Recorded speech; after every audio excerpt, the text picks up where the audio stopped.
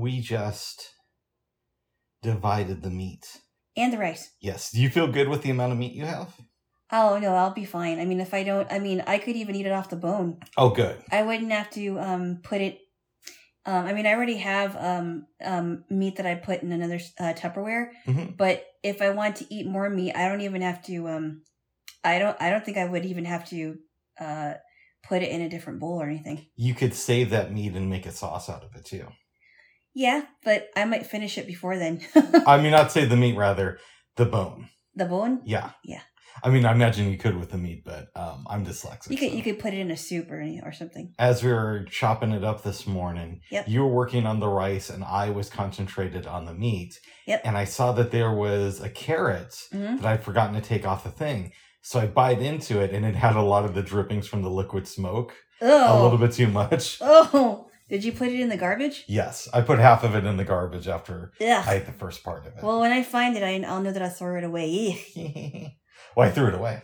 Okay, that's good. Yes. Oh, no. I sometimes if I have meat left over on the bone, I just eat it off of the bone and yum num. That's fair. Num, num, num, num.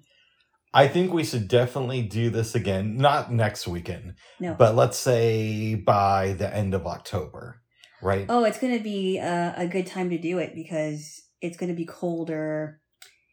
And this time I'm going to make sure that I actually find boneless pork shoulder because I don't want to deal with the bone.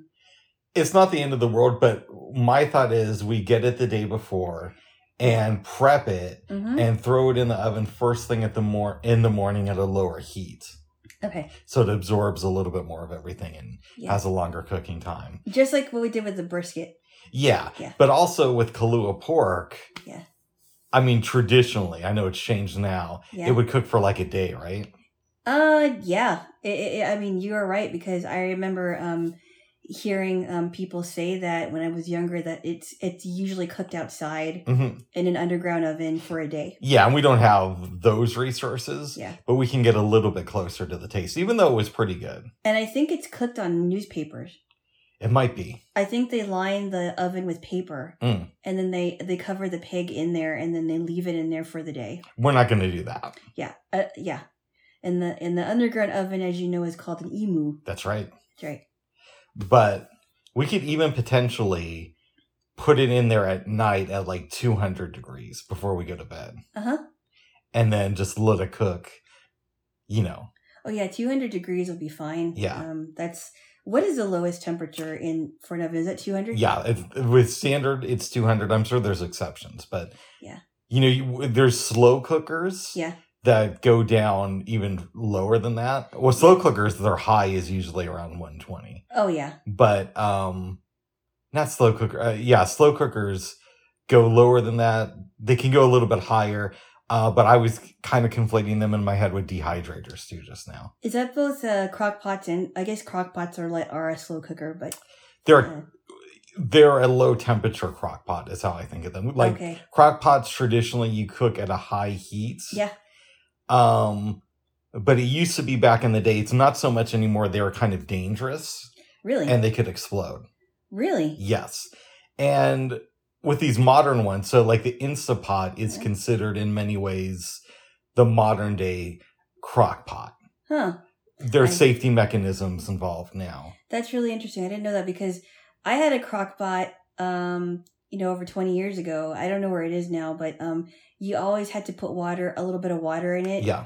Before you cooked anything, like if you're making a stew. I didn't know that. Wow, I didn't know that crock pots could explode. Now, yes, if you're not paying attention. Yeah, and I was. And again, a lot of that has changed in recent years. But I have mixed feelings about putting liquid in, let's say, a slow cooker, for example, right? Because they say to do it, but depending on what you cook, you don't always need to because a lot of things just release liquids as they're cooking. Oh, and it's such a low heat rather, that you're not going to you don't need to worry too much about it catching on fire. Absolutely not. I mean, with pork adobo, it's pretty easy peasy. You don't have to put any water in there. You just put all the stuff you need to. in the mixture, and then you marinate that, and then you put it in there because there's already water in it. I remember once, babes, I did a chicken in the slow cooker. Yep. And I didn't put any liquid in it. Uh-huh. And it was like chicken soup when I took it out. Ooh, yum. Yeah. Was it good? It was good. Yeah. But what I should have done, and I didn't even think about this, and I knew better by this point. Yeah. I should have taken the chicken out like a couple hours earlier and drained it. Okay. Yeah. The pork for stew that I get to make pork adobo is really handy. Mm-hmm. Easy to marinate. I don't know if they have like I'm sure that they probably have like chunks of chicken you can do that with. Yeah. Yeah. Easy, but I mean, there's so many ways to go around it. There is. And that's I mean, slow cookers are great. There's so many ways to go around it. I do like slow cookers. I don't use them all the time. It's more of a winter thing. Yeah. But we're getting close to the time of year where I'm going to pull mine out. I'm going to need to get some, get some pork adobo made again. Yeah. You have a really small one though. I know, but that's just because I'm the only one living here. Now, if we were living together, then we would probably have to get a bigger one. I thought about giving you mine because I have two. Oh, really? Well, so yes, because the Instapot has a setting for slow cookers. Yeah. And I just have like a dedicated slow cooker. Oh, okay. I don't know if I will though. Okay. Just because it is a little bit bigger than yours. It's about double the size. Yeah, I mean, the only reason why I'm a little, I mean, you know my reasoning, but yeah, why I feel a little bit hesitant to get more cooking stuff is that my apartment kitchen is only so big, and pretty soon I'm going to feel crowded in my kitchen, and I don't want to. That's fair. And it'll take us like maybe another 2 weeks to get the parts for the Cuisinart. But then I know I keep saying that, but I think this time it's for real. Okay. And then we're going to be off to the races. Well, I'm going to be excited, once I learn how to use it. And I mean, we can make mousses, and maybe not mousses, but cheesecakes and fillings and stuff like that. Yeah. And coleslaw. But the way that I make it, that you've told me that you liked. Yeah. We could do Ferrero Rocher. Oh, yeah. Was it hazelnuts? Mm-hmm. Yeah.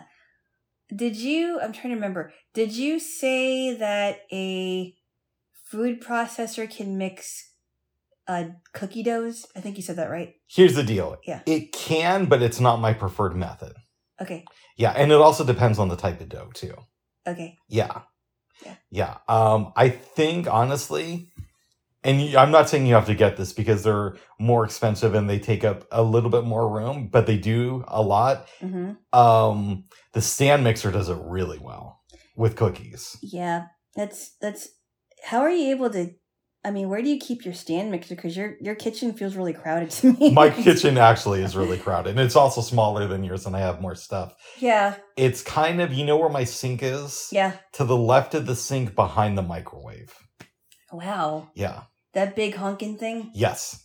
Yeah, because I remember the first time I was in your apartment, it didn't seem as crowded. And then the last couple of times that I was in your apartment, I was like, is it just me, or does it seem a lot more crowded than it was before? Did something happen to this kitchen? Yeah, something happened to this kitchen. And the answer is yes. Yes, because you're adding more stuff. Yes. Now, in my former apartment, when I used to live in Queen Anne Hill in Seattle, it was great. I loved it. I don't remember how big that kitchen was compared to the one here, but I think it was a pretty good size. Yeah. And it was a great apartment anyway. I mean, it had a washer and dryer hookup. That was probably my favorite apartment. The only thing it didn't have was it only had a thermostat, a couple of thermostats. I didn't have AC or a heater. As you know, I watch a fair amount of luxury home tours on YouTube. Yeah. I like them, but in a lot of ways, I prefer the luxury apartment tours. Huh. Yeah. Why is that? Well, When there are a few homes that really stand out to me as this place would be incredible to live at, right? There's one that I always go back to, the guy Ennis, who I think makes the best types of these videos. He did like a year ago on this home that cost $139 million. Wow. And this place was incredible, right? Couple kitchens that were on point. Wow. I think something like 12 bedrooms. 12, wow. It had this dance area downstairs, wow. a movie theater, a gym, and all that stuff. And it looked great. But part of me thought, how many staff members do you need to run this place? A lot. And let's say you don't have any kids. So you're married. Let's say got married, right? And the same day we get married, I get $10 billion after taxes, right? So I buy this mansion. And this is just like a fantasy. Yeah. Okay, so it's you and me in this big house and a bunch of servants. That sounds like a lonely existence. Yeah. But you can get a luxury apartment that maybe it's not 10 or 9 rooms or whatever this place was, but maybe it's 4 bedrooms. So you're only occupying 1 or 2. However, if you have relatives visit, they have a spot to stay. You have a nice kitchen. Yeah. Really nice kitchen. A place for every, even if they didn't sleep in the rooms, they could sleep like in the living room or something. Yeah. And maybe you have some outdoor space too, like on the roof. Yeah. Or a big balcony. And you also have to worry less about security, right? If you go away. Yeah. That's another thing that I always think of, babes, is when these rich people, because a lot of them own multiple homes. Oh, yeah. What's it like when they go out of town? How do they feel secure that nobody's doing anything weird in their house? It's kind of like, what happened in Home Alone, because the McAllister family was pretty well off. And they were able to go to that trip to Paris. And already the 2 burglars wanted to steal from their house. They were just looking at it like, ooh, that's the one I want, But I know it's a weird example, but that's actually a really good example. I think about that because as far as movies goes, because remember when Harry and Marv, they were looking at houses and Harry's like, I want that one. we gotta go to that one. Yeah.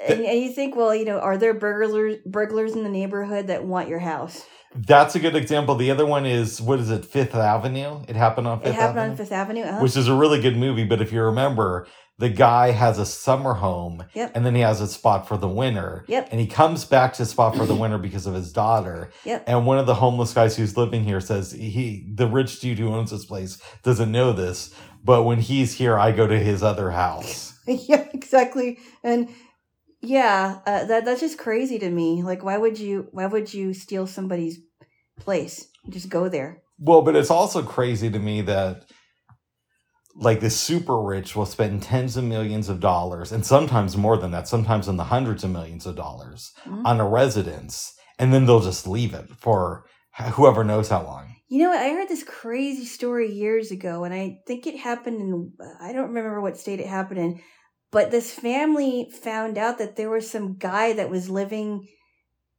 was it in their attic or something? I've heard a couple of different stories. It was crazy. I'm like, how did you get in there? Oh my God, that would freak me out.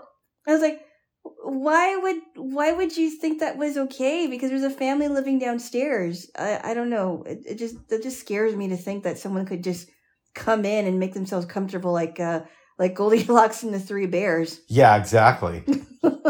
And like Jeff Bezos, I think owns something around 10 homes. Wow. It might even be more than that. And we're obviously counting condos too. Because he has a couple of luxury apartments in New York that I know of. Where's his main residence? Because yes, it's cool to be a boss and say that you own 10 places. Yeah. But at some point, I would imagine you have one spot that you spend the majority of your time in. Okay, so this is a dumb question. Go ahead.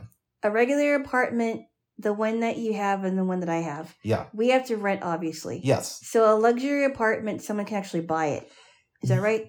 Yes, but there's a couple caveats to that. So what's a good example? There's a luxury apartment in New York, there's a few of them, but there's one that's like $135 million. Yeah. I think I've talked to you about this one before. It's the Japanese-inspired one. The one that sways? Yes. Oh. And I've always been shocked that they sell it for that much. They don't fix it. Yeah, and it's one floor. But in that same building, the top floor is an apartment for $169 million. Now, there's another building in New York, and I think this just came on the market last year, where you get a 3-floor apartment for $250 million. Wow, really? But the one, I mean, listen, this is fantasy talk here, folks. That really struck me as cool, even though you kind of have to like design parts of it, is in the Woolworth building. There's a 3-level apartment that's $40 million, and it's like 15,000 square feet. That's on top of the building, right? Yes. Wow. And that building is very iconic because it's old, so it has cool architecture. It has a nice kitchen, even though you'd have to do some stuff to it. If I had the money, that's the one I'd go for. So you own that place, but you do have to pay taxes on it, and there are HOA fees. Wow. So, like, yeah, you're paying that money, but you also have to pay to keep the building up a little bit. Is it homeowners, what? Homeowners association fees. That's what I thought, okay. Yeah. Wow. And you'll have areas where you own a regular house where you have to pay those fees too. But that's upkeep of the building. And the one thing I've wondered too, babes, is let's say you're a rich person and you buy a spot in a building and you're one of the first, but nobody else buys a spot in the building. So they don't have enough money to maintain it with just one residence, and they have to shut down the building. I would imagine that you have homeowners insurance and that they would give you that money back, but I don't know the specifics about that. But yeah, there are homeowners fees, and you still do have to pay property taxes too. Wow. Yeah. Interesting. I always wondered that. Yeah. Because it would be pretty cool to have a luxury apartment. I'd love to live in the Woolworth building at the top of it. I think that would be so cool. Wow. Yeah. I'm sure the view would be amazing. Oh, yeah. You know what the weird thing, babes? What's that? They've shown the $250 million home on YouTube channels. I think Ryan Serhant, who I want to say he had a TV show on one of these networks, the cable ones. And he kind of reminds me of one of my friends. But anyways, he also has a YouTube channel, and but he's a real estate agent. I believe he's the one selling it. He did a video of it, and most of it is just him talking. So there's a lot of the space that wasn't seen. And then Ennis did a video about it, and there was a lot of space that was not shown to the public. Oh, really? And so like they have this, they showed the first level where they have the kitchen and the living room, and they showed the staircase. And they also showed like the top floor where it's kind of like open space. They have an indoor-outdoor area, so you could have events there. And and Ennis showed the kitchen on the top floor. So they have a kitchen in case you want to bring in staff to cook there. Wow. But there was a lot of the apartment that they didn't show. And whenever I see that, I think, why aren't they showing this? Yeah. I don't know if that place is going to sell. And a lot of times too, babes, these places will go on the market for an extreme price, but they won't sell that much. So the Woolworth one just sold like 2 weeks ago to some internet dude. And it originally was on the market for, I think, 60 million. I saw a video that was made for when it was at 40 million, and this guy bought it for 30 million. Wow. Yeah. Interesting stuff there, J-Wall. Yeah. And you know a mansion that I really like, and then we can move off of this.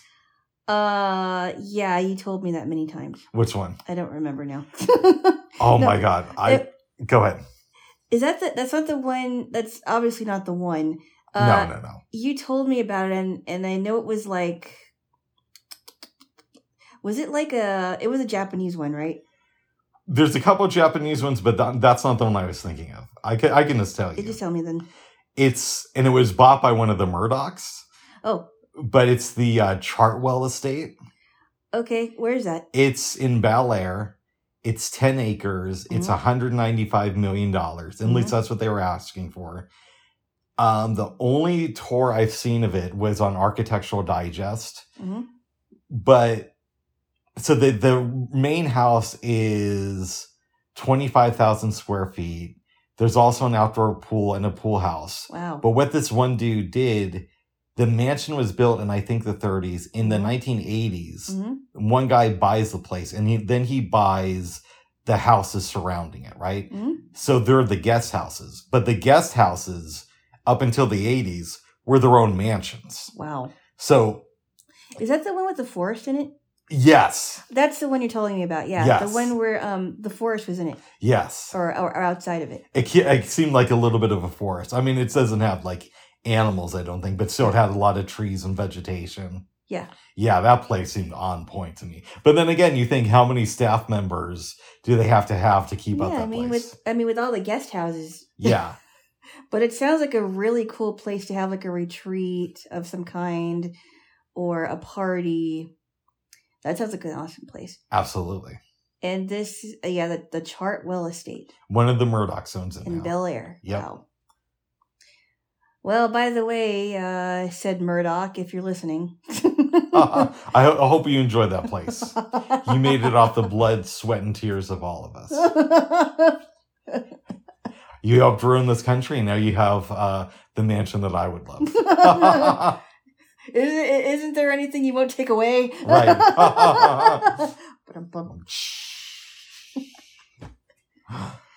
Okay.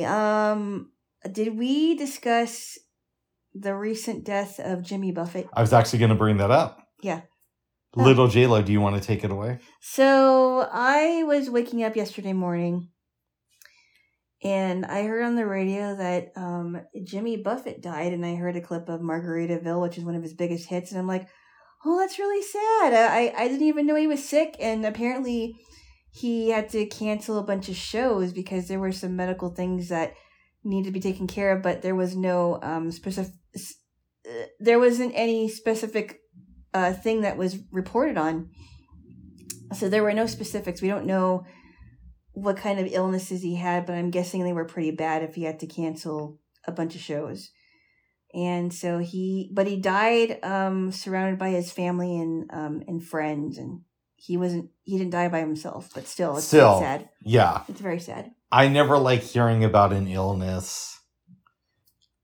I mean, you know my thing. I want my death to happen so fast that I don't have time to contextualize what's going on. Mm-hmm. And so based on that, I think everybody should die that way. Mm. You know?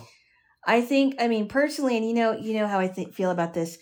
I personally would rather die in my sleep surrounded by people I love and care about rather than being, hit by a semi-truck or something. I don't know. I hear you with that one. Yeah. But I think of the pain he must have been in his final days. And maybe not, because they have pain meds down pretty well these days. Yeah, they do. And we don't know if he had time to go into hospice care or not, or if he decided not to do that. Don't know.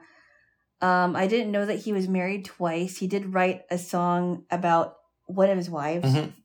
Because it's a song called Come Monday, which is one of my favorite songs of his. And that he did a line that was, one of his lines was, I spent 4 lonely days in a brown LA haze, and I just want you back by my side. So it's a great song. I don't know his music that well, but I remember when I was hanging out in Honolulu, I knew some people who were really into his stuff. Mm-hmm. And apparently he did an album. From Hawaii? From Hawaii. Wow. I didn't know that. Yeah, it was a live recording. Oh. And I met somebody who was in the audience. Really? When he did it, yeah. Where did they do the recording at? I want to say it was at Duke's, which is kind of this legendary venue in Hawaii. But I could have that wrong. Oh, yeah. Actually, Henry Capuano mentioned that place. Yeah, because he does shows there a lot. Yeah. I knew one of the bartenders there, kind of. Not knew him, but I partied with one of the bartenders there one night. I don't know for sure if it was Duke's, but I want to say it was. Mm. It might have also been another venue too, but. Wow. Yeah, Jimmy Buffett. That's crazy. Yeah, I know.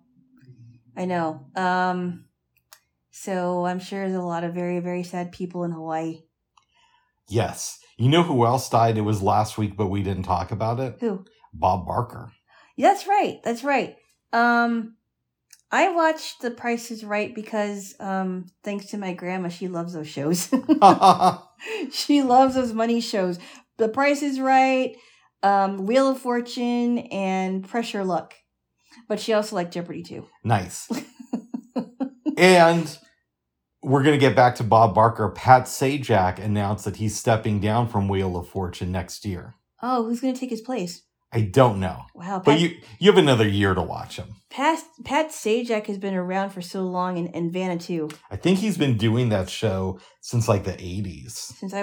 Since we were babies. Yeah, and people who are younger than us may not know, but back in the day, when you would stay home from school, getting back to Bob Barker, Price is Right would just be on at like 10 or 11 on your CBS affiliate, and you just turn it on because it's there. Yeah, and you didn't have internet.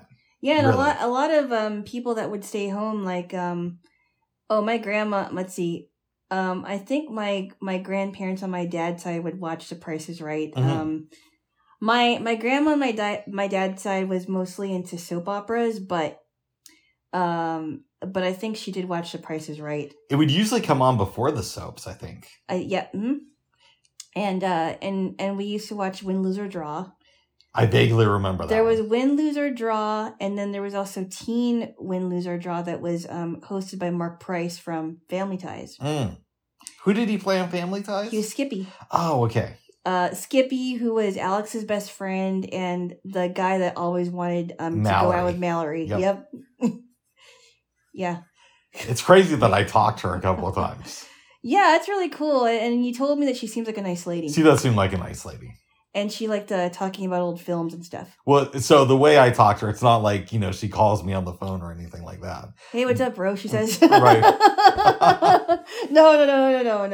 I think we explained. Yeah, she has a Clubhouse thing. That's pretty cool. I don't know if she still has it, but she hosts discussions on old movies. But anyways. Yeah. Bob Barker was 99 years old. Wow. And do you remember the stuff about the sexual harassment? Not really. No, I don't remember that. But it wouldn't surprise me because he did have like good-looking girls in the game show. Yeah, I want to say in the early 90s, a couple of models sued him and the other producers of The Price is Right for sexual misconduct. Yeah, I don't remember that. Yeah. Yeah, but there were some funny things that went on in the game show. Yeah, and it's weird because when he retired in, I want to say 2008, he probably would have been like 84 years old. And I thought he was going to die within a month of giving up the gig. But he lived another 15 years. Wow. I wonder what he did in that time. Maybe he wrote a book. Yeah. I mean, a lot of people that, take a break from what they're doing or they retire, sometimes they end up writing like memoirs or... I'd love to read a book about his life. So, since we're talking about Bob Barker, I remember one time, I forgot what show it was, but this girl wanted to meet somebody, like a celebrity, and the one celebrity she picked, and she was a little girl, by the way. Is this somebody you knew? No. Okay. No. It was on a TV show, and I can't remember which one it was. Gotcha.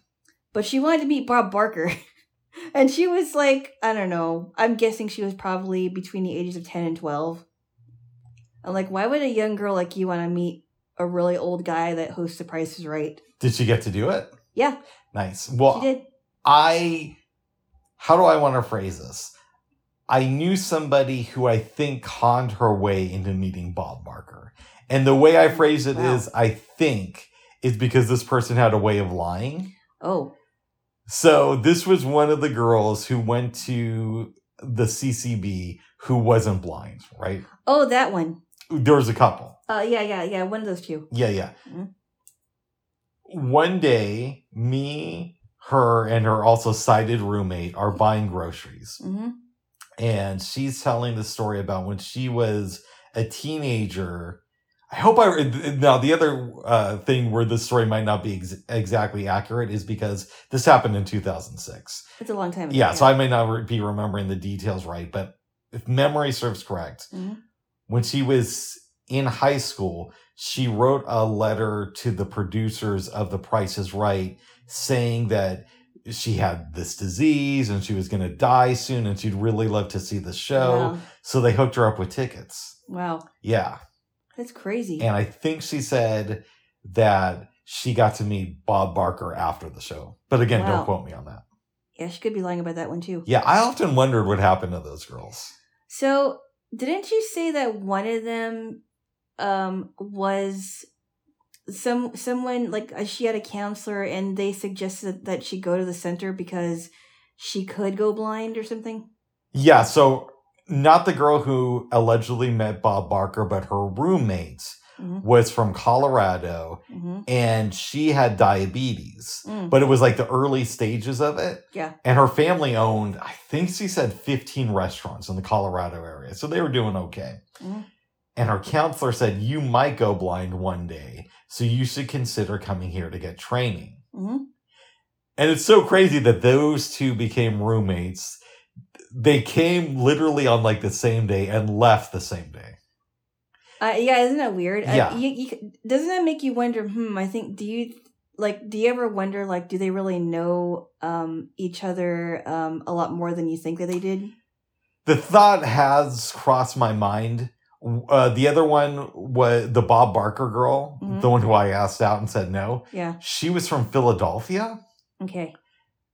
But, people could always meet each other online and all that stuff. So I don't know the answer to that. And it's crazy. Like, everybody knew that they were sighted. Yeah. Like, it was just like an open secret. And that's not the reason they got kicked out of the center. Yeah, but didn't you say that you guys had a circle and they admitted it? Here's what happened. Yeah, I remember you telling me that. But then, didn't people know before then? Okay, I'm going to break down to you what I know. All right. They come to the center... And like a week later, we go to state convention, NFB stuff, right? I want to say that year was in Colorado Springs. Okay. And I said, because people were looking for things to do, let's have a trust circle where we sit down and we tell intimate stories from our lives. Bob Barker girl is there. And everybody's going around saying things. I do my spiel. Other people share their things. Gets to her and she says, well, I'm not really blind. And in fact, I drove here to the CCB from Philadelphia. I believe it was Philadelphia. Anyways. So now, in a trust circle, what happens in a trust circle is supposed to just stay there. Yeah. So, like, if I'm talking to you, I'm not even supposed to, and we were both in there, I'm not even supposed to tell you what I heard in the trust circle, even if you were there and you heard it too. Right. So why am I telling you this now? Yeah. Okay. So, like, that's really interesting. And we go about our day, or night rather. We come back from Colorado Springs, and I have a good vision for a blind guy. I'm considered a high partial. So I don't know, like a couple of days later, we're at a restaurant and I'm filling up a drink, and me and a buddy of mine had just had to talk about, oh, you see really well for somebody who's blind and at the center. And I say, yeah. I go to fill my drink and he comes behind me and he's like, actually, there's somebody who sees better than you. It's so-and-so. She's completely sighted. And he wasn't in the trust circle. So I say, I don't really. And I pretend like you didn't know. I didn't know. Yeah. It's like, yeah, she was telling everybody the other day. Okay. Okay, but this is how I found out. Now, the other girl, I forget how it came out, but it was one of those things, again, where everybody knew it. And that the reason they got kicked out was because they just stopped attending classes. Yeah, I remember you telling me that. Yes. Yeah. Yeah. And, the lady from Philadelphia didn't want to date yours truly, so... Did they look alike? You said they looked alike, too. No, they did not look alike. They didn't look alike. Okay. No. Yes. I hope... well, it's probably a good thing... Whatever they're doing. Well, Bubs, it's probably a good thing she didn't date you, because can you imagine what other lies would have come out of her mouth? Yeah, but we wouldn't have dated that long. It would have been for maybe a month. And then she... Go ahead. Well, how long were they there for? Were they even there for a month? Something like a month. Oh. I mean, I don't have the exact dates in front of me, but that feels about right. A month to 6 weeks. Did you ever see their cars? No. That's really strange that they got there on the same day and they left on the same day. I know, and they were both faking being blind. And Isn't that... And they both they both had like fairly well-to-do parents. Well, see, here's the thing. I don't believe in coincidences, but that is very strange to me. It is very strange. So, now you've never met these women. I haven't. I'm assuming in your mind you're thinking that they kind of planned this out. That's what it sounds like to me. Like you can't make this stuff up, right? Yeah. And it almost sounds like a movie, like a really bad Lifetime movie waiting to happen. Let's explore this. Yeah. And I'm not saying, by the way, I'm not saying you're wrong. I'm just playing devil's advocate because I don't know. Yeah. Right? I mean, I've met them, but you could say I don't really know them because if they're lying about such big things. Yeah, exactly. And I wasn't around them for that long. Right. Mm-hmm. Did I really know them or did I just hang out around them? Uh-huh. By the way, I thought of another interesting part to this story, but we'll get there when we get there. Okay. So, what do you think would inspire two people to want to go to a blindness training center as students if they're both sighted? Well, you know what? It's interesting that you say that because I've heard about, sisters or two friends that have scammed people too. Like, really quickly, I was watching, I think it might have been 48 Hours, and there were these two sisters that were scamming a church in Galena, Kansas. And they scammed the pastor. They scammed the congregation. One of them pretended to be like a young boy, but they were actually sisters, and I think one of them had a son. And I think one of the girls dressed up like a boy and said that his name was Chris. Mm-hmm. But they've been doing this from, they haven't just done this to the people of Galena, Kansas, but they've done it to other people too. So I think it's totally possible they could have planned it out. Now, I don't know. I mean, I know I've been hearing stories about best friends being from different states and they meet up, right? Like, I think it's totally plausible that they could have been planning it though. Yeah. I never even really thought about it, even though I've heard people mention it over the years. Yeah. But I'm just curious, what do you think the motivation would be for something like that? And I'm not saying you're wrong. I think maybe they just wanted people, excuse me, to think that they were less fortunate and they would, they would feel pity for them. And because they would feel pity for them, they would give them all this equipment, for example, like laptops or desktops or just attention. Or just attention, right? You might be right with that, actually. Yeah, I mean, it's totally plausible. It really is. Yeah. Like my friend who lived in Eugene, if I remember right, years ago brought up that theory. Mm-hmm. So it's plausible. It's not outside the realm of possibilities for sure. Yeah, because I've heard more than one story about, like, there was this one crazy story, Bubs. I think this happened in Washington State. Yeah.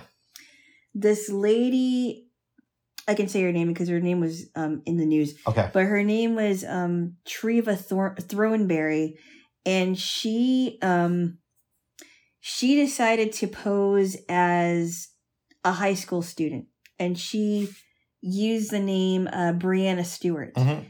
In fact, she started a relationship with a young man in that high school. I forgot what high school it was. Wow. And it was found out that she was not in high school. She was actually much older, and I forgot how old she was. But people were asking, I think it was the interview was asking her about Treva Throneberry, and she's like, I don't know who that is. And she would just deny that that was her. That's crazy stuff. It was, crazy stuff. I don't know about this lady, Treva Throneberry, but I'll take your word for it. Yeah, Treva Throneberry. She sounds like a lady that lives like deep in the South. But she posed as a high school student. I guess she looked young enough. Yeah. But even if I did look like I could be in high school, for example, there would be no reason for me to pose as one. I don't want to go back to high school. No. I like my life now. I don't have to get attention. Especially don't want attention from, young 16-year-olds. That's kind of creepy, actually. I think going to high school now would actually kind of suck. I would agree. I mean, it wasn't like the kind of high school we went to when we were kids. Exactly. Things have changed so much in our society. Yeah. I don't even know. And I want to tell you another fact about these ladies, so I don't want to get too far off this. But yeah. How do high school students navigate dating? How so? Well, okay, it's the world past Me Too, right? Mm-hmm. And everybody, like the word on the street is that every high school student is very super sensitive about language. Mm-hmm. But then you also hear that sex comes up a lot, whether it's teachers or the internet or what have you. Uh-huh. So how does dating work in high school these days? I know how it worked back in our day. I think there's more hooking up now, as you probably would imagine.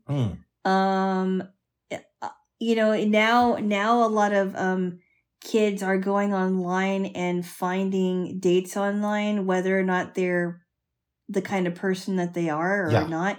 It's really scary, I think, because especially for the younger girls where they're having a conversation with some guy who she thinks is 17 or 16. Turns out it's like a 45-year-old pedophile. Oh, that's creepy.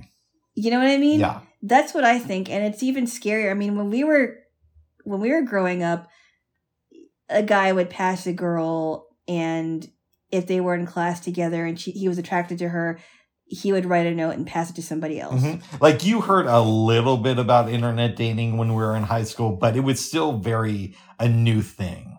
And even though I've heard that young people in their 20s were doing it. Yeah. I didn't hear a lot about people doing it as much in their teens. But even then, I thought that internet dating was so dangerous. Exactly. I thought that internet dating was so dangerous. And I just never got into it. And I'm thankful I never did because I guess I'm old fashioned that way. I'd rather meet someone in person, really. The chat line dates I've been on, you know, that was different too. But I mean, it wasn't like online dating where you never saw the person really. If they sent you a picture, you wouldn't know for sure. I mean, back then you wouldn't know for sure that they were who they said they were. But now it's so easy for people to catfish. Did you ever get into the comedian Sarah Tiana? No. She had this crazy story, and I want to say she talked about it on the Skeptic Tank podcast. Mm-hmm. If I remember right, she when it was going down, she mentioned it on the Ice House Chronicles. This had to be like 10 plus years ago. Mm-hmm. And she was like, I met this guy. I think he's the love of my life. And then like 6 months later, she does the interview with Ari Shaffir where she breaks down what happened. Oh. If I remember the story right, and double check this, mm-hmm. She's a comedian and she does a lot of shows for the troops, all that stuff. Yeah. And she gets home, gets a message from this guy who says that he's in the military mm-hmm. and he's a high-ranking officer, a mid-level ranking officer, and mm-hmm. that he really liked her show. She starts writing him back and they start doing Skype calls together, right? Mm-hmm. I want to say she's living in California and he says he's somewhere in like Iraq or something. Mm-hmm. So he starts telling her the story about how, you know, he comes from a good family. Mm-hmm. He has an 8-year-old daughter, but he's on good terms with the mom. And how long have they been doing this for? I think if I remember, they were doing this back and forth for like 6 months. Wow. And they're talking like every single night. Okay. Okay, for several hours. Okay. And, you know, he has all these plans once they get out. Yeah. But some details, and again, you should listen to the interview because I'm not going to remember everything. Yeah. Are just starting to not add up to her. But so because she's done a lot of work in the military, she reaches out to people that she knows. And if I remember correctly, she finds out that yes, he is in the army, but he's stationed in like Texas. And he has been demoted like a number of times and almost kicked out of the army. Mm-hmm. And they were like full on engaged by this point. Wow. It was... I wish I remembered the story in more details, but it was a crazy one. That almost reminds me of, remember that story with Anne Hathaway and her ex-boyfriend, I think? No. Like, he was involved in some kind of a scheme or whatever. I forgot what it was. And they were living together at the time, and it was just a mess.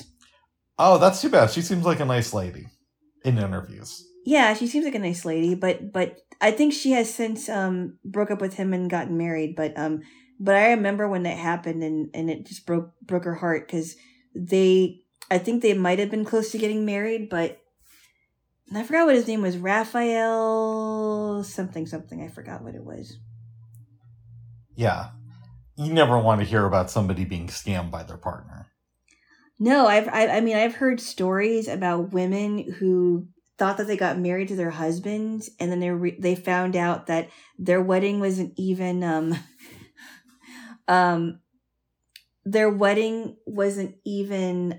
it wasn't really a true wedding.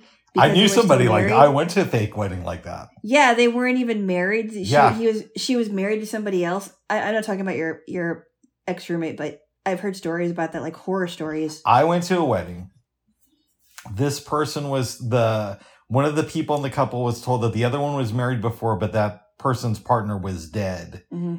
And it turned out later that person was lying, and it came out when this person went to jail. Wow. Yeah. And he told me it was a woman in the relationship, right? Yeah. Wow. Didn't you say she was the same one that lied and said she was a princess? She said she got involved in this telemarketing scam where she would call people and tell them that she was a princess. Wow. And that if I don't know all the details, but if you contributed money to her, you'd make all this money back. And she ended up going to prison. And I think she was sentenced to something like 5 years federally because it was a crime with the telephone and you calling out of state. Yeah. So you got 5 years in federal prison for it. Wow. Yeah. I've heard stories about, this was a crazy story too, and it really makes me angry because she was married. This girl was married. I saw this story a long time ago in 2020, and I think this might have been before I got sick. I can't remember, but she got married and she was telling people that she had cancer, but it turns out she didn't have cancer. And I think it cost her a marriage, and I forgot what else, but she lost a lot because she lied to people about being sick. Did we talk about that lady babes in Britain? I want to say this is like 2013. Mm-hmm. I just heard about the scam like a couple months ago. And with everything I say, double check it if you can. Mm-hmm. She comes out and says, I have a son, he's really young, and I find out that I'm dying of ovarian cancer in like a couple months. And she keeps living, and she, gets like this social media following and says, I think it's because of my diet. I still have the cancer and could go at any time. But because I'm eating the right vegetables and taking yoga classes, I'm not dying from this cancer. I'm living with it. But again, it could kill me at any time. Mm-hmm. Keeps doing this. Eventually, Apple reaches out to her to have her as a consultant on this health app that they're working on. Mm-hmm.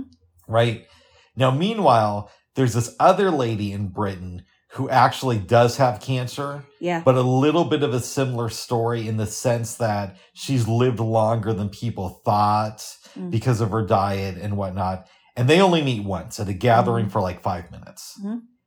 The lady who actually had cancer died in like 2015. Oh, wow. The fraud goes to the wedding of this lady who she's only met once, cries hysterically, and keeps going up to members of the family and cornering them and crying about this whole thing. So...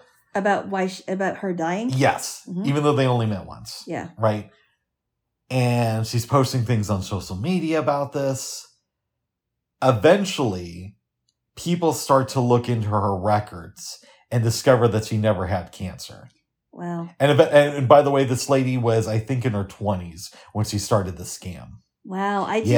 That makes me so mad. Absolutely. I feel compassion for those who have either been diagnosed with cancer or are in remission. And they've been through cancer, and I just cannot lie to somebody and say I need such and such because I have cancer, because I went through it, and I don't wish it on my worst enemy. That's a horrible thing to go through. I would wish it on my worst enemy, but nobody else.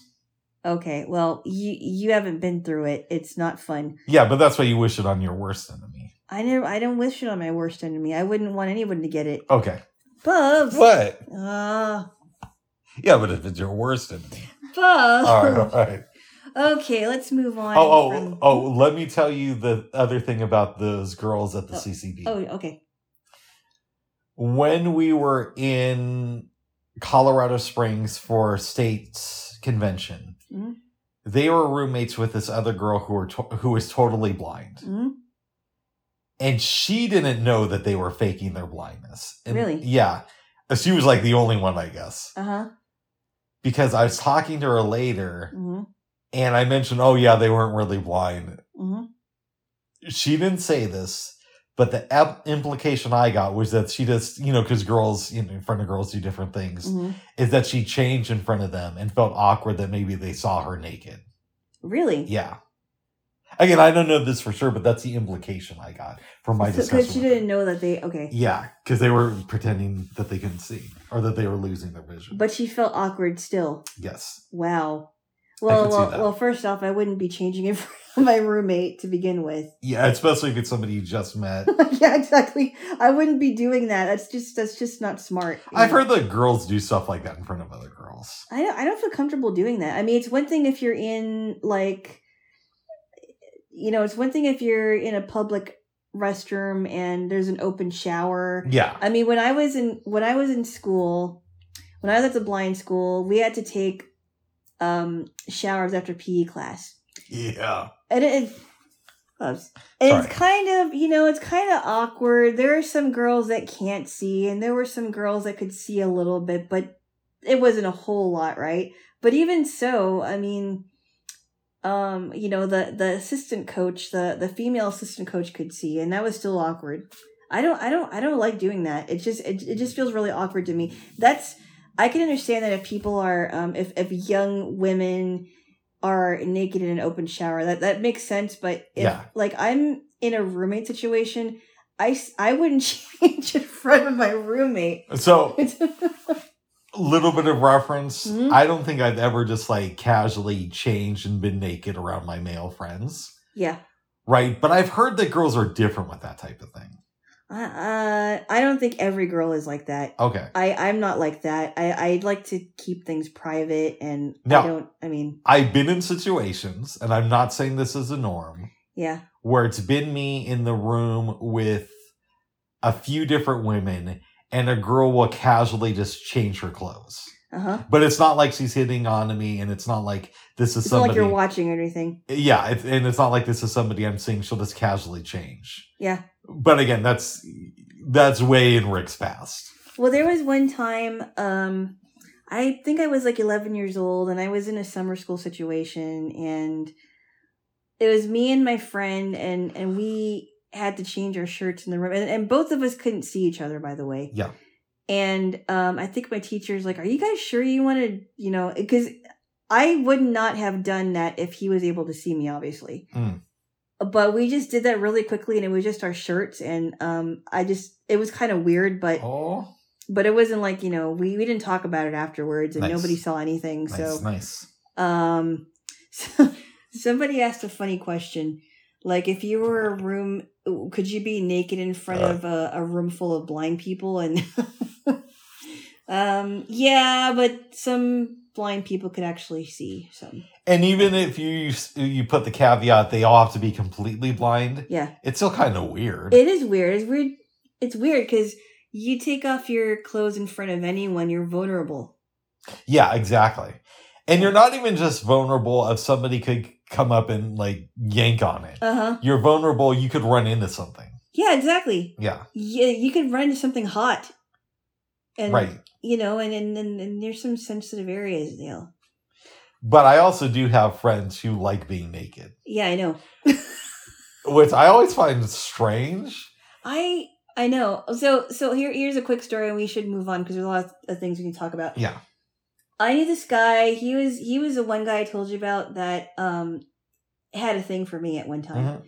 And he admitted to me that when he's alone in wherever he's living, he likes to walk around naked. And I'm thinking, okay, look, I understand you're a guy. You like to let it hang out. But number one, somebody could show up at your house at any time. Yeah. And knock on your door and see if you're there.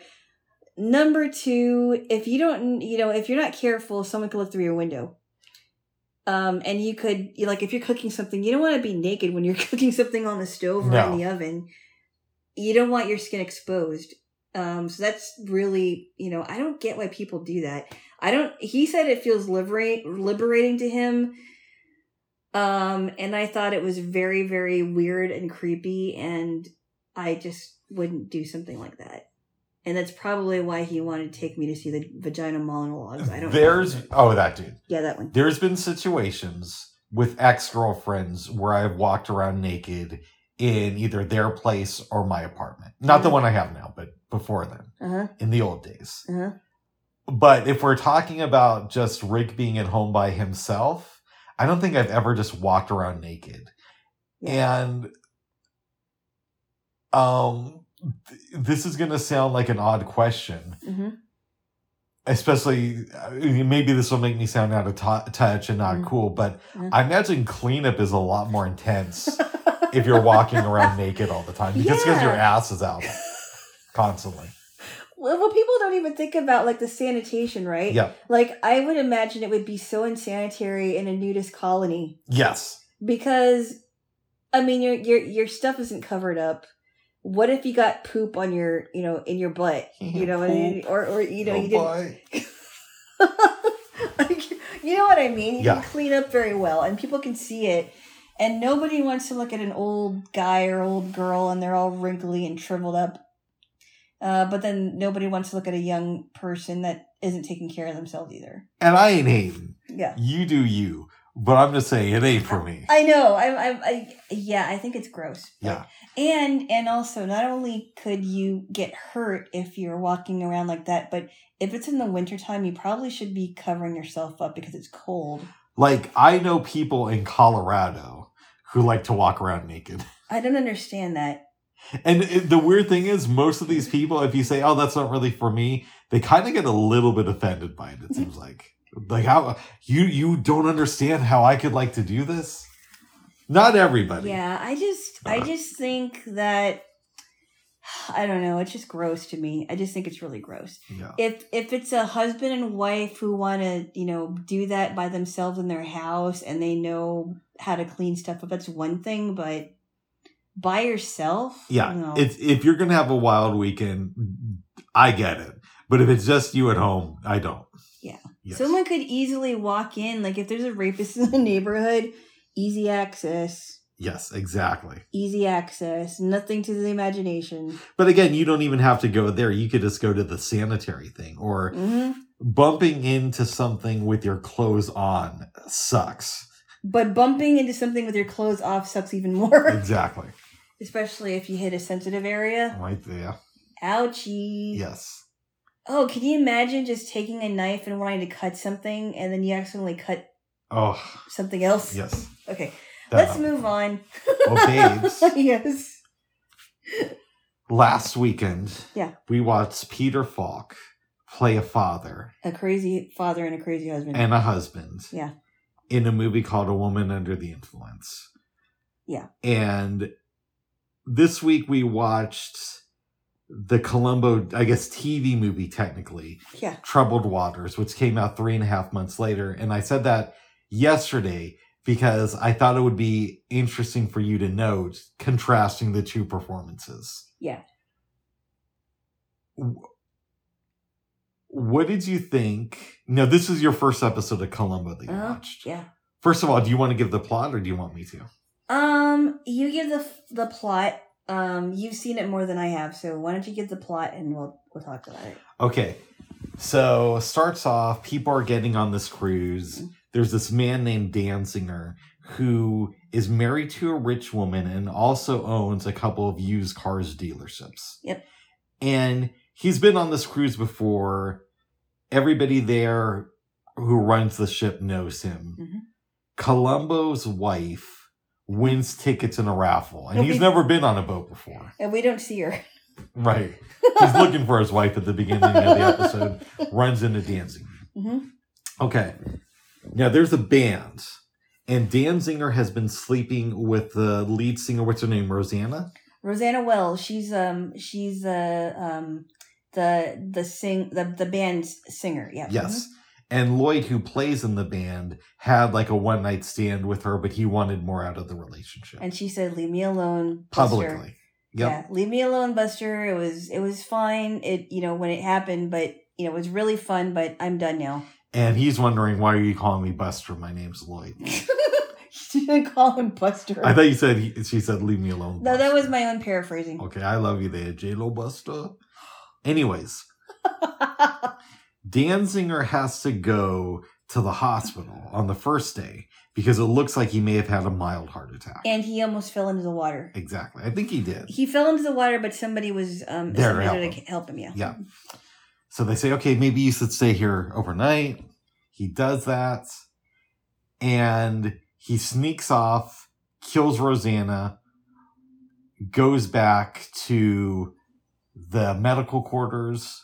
They go and get, meaning the crew, they get Peter Falk, a.k.a. Frank Columbo. And at first he's worried that maybe his wife partied a little bit too much.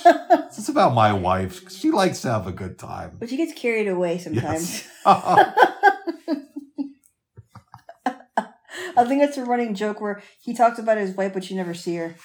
By the way, if I remember correctly, you don't actually see... And now I haven't seen every episode of Columbo. Right. You don't actually see her on Columbo, but there was a spin-off series in the late 70s called Mrs. Columbo. And that's one of the running jokes of that show, is that you don't see him. That's pretty clever, actually. Yeah. Anyways. What does she do, though? I haven't seen this. I've read about it on Wikipedia. She's a newspaper woman. Have you seen My Husband? Yeah. She's named Kate Columbo. Yeah. Okay. Anyways. He goes, looks at the room, is feeling kind of sick, goes to the medical area, picks up a feather. Yep. And just looks at it, puts it in his pocket. Yeah. Goes into Mr. Danziger's room, then leaves, talks to the rest of the crew. Mm-hmm. And the next day, as Danziger is getting to leave the room, Frank goes back to see him to apologize. And, they talk about the murder a little bit. And Columbo says, be discreet about this. We don't want to freak out the other passengers. And can I call on you to help me at some point, right? Mm-hmm. So... everybody thinks that Lloyd did it. There's not only the blow up, there's a receipt for the gun, and all that stuff, and they find the gun. Yep. Right? Mm-hmm. But Frank has his doubts. Yep. And he has these interactions with Danziger, which I think is some of the best stuff in the episode. Yeah, it's great. When they're talking to each other. There's one point where they're talking, and Columbo's like, I was thinking about this theory, and my brother-in-law is a used car dealership, and there's a tool where you can make keys to different things. And I thought, what does this have to do with anything? Right. It's really funny. Right. But the way that he said it was like, you wouldn't even think it had to do with the investigation. Yeah. But the thing I liked about Frank Columbo is that he was so clever. Like, he almost seemed like he seemed to me like he was like your friend next door, right? Yeah. You could talk to him about anything and you wouldn't even know he was a detective until he told you. Yeah, that's the great thing about this show is he's a super intelligent guy who is understated in a way, right? Because he just comes off as this nebbishy guy who's just sort of bumbling his way through life. But he actually knows what he's doing. He does. But he uses that to his advantage, the bumbling thing. I love it. I think it's clever. And at the end... I know we're skipping past a few things, but you get it. Yeah. Where he calls Danziger up to the deck of the ship, the top area with the crew. Yeah. Because Columbo found gloves. Mm-hmm. And Columbo kind of set up Danziger because he said, we can't find any gloves, and will there be gloves here? So Danziger gets a glove, or gloves, shoots off his gun, and then puts the glove somewhere where he knows they're going to be found. Mm-hmm. What he doesn't know is that why there aren't fingerprints on the outside of the gun or the gloves. Columbo looks on the inside because he knows that they're going to be there. And they leave, apparently, according to Frank Columbo, if you put surgical gloves on, they leave fingerprints on the inside, which I didn't even think about.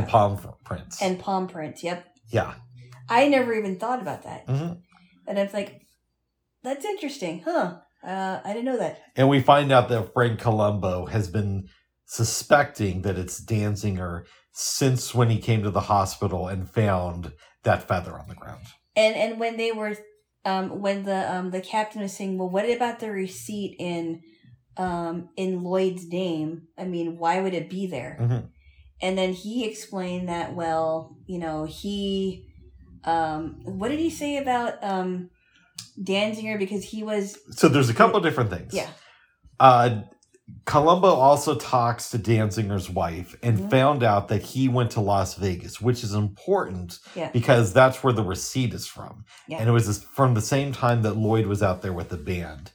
But he doesn't tell Danziger this. Mm-hmm. He takes him in. This is around the time that he talked to him about his brother-in-law. And he shows the receipts that Lloyd had in his room. And he says, these are all for tax-deductible things with the one exception of this gun. Mm-hmm. Like, why would he have this thing? Yeah, exactly. Yeah. And it's cool because he's confronting him, like, in a sense, because he's thinking of prosecuting him in his own mind, but he's not doing it like a prosecutor. He's doing it like he wants help. Mm-hmm. And he thinks that Danziger can help him put together the pieces. And the Dramamine saved his life. Yes. Well, and then here's something I thought was really clever, too, because I was wondering, well, why wouldn't he want to take the elevator to the hospital? Because he runs up and down the stairs. Yeah, and he asked, well, isn't there another way for people to go to the to go upstairs after the band breaks, and then they found out there was a security stairway, and of course Danziger would know that because he's been on these cruises. Mm-hmm. And he goes up to the security stairway, and that's why he was able to find out that Danziger was able to get to Rosanna's room before she knew that. Yes. Yes. So, this is your first real exposure to Columbo. I've been hearing some good things about Columbo, but I didn't understand why. Yeah. Peter Falk was really good in this episode. It's nice that he was a lot more lighthearted than a woman under the influence, and he kind of reminded me of the guy on Penelope. Yes. Yeah, and I like him as a detective, actually. I think you're right. I think he uses his bumbling stuff as a smokescreen to what he's really doing. What do you think of his acting skills now, having seen him in a couple of different things? Oh, he's really good. Mm-hmm. I'm impressed, actually. I mean, it would be odd if we saw Columbo's home life and he's this nebbishy detective by day and he's this abusive husband and father by night. No, I would imagine that he seems like a nice guy. Yeah. In the show. Yeah. I would imagine. I mean, I'm hoping that he likes playing Columbo because that's a really good character, actually. He played him for years. Yeah. Over 30 years. Yeah. And again, with this thing, it's easy because it's not really a TV show, but in a way it is because they made so many of it and they rerun it like a TV show. Yeah. But it's really a TV movie. Yeah, it didn't feel like a TV movie to me. It just felt like a cool detective case for an hour and a half. Yeah, and that's, I guess, the only way you can make the argument it feels like a TV movie is because it's an hour and a half thing instead of like an hour drama. Yeah. But I would imagine that 70s TV shows like that were run differently too. Yeah. Yeah.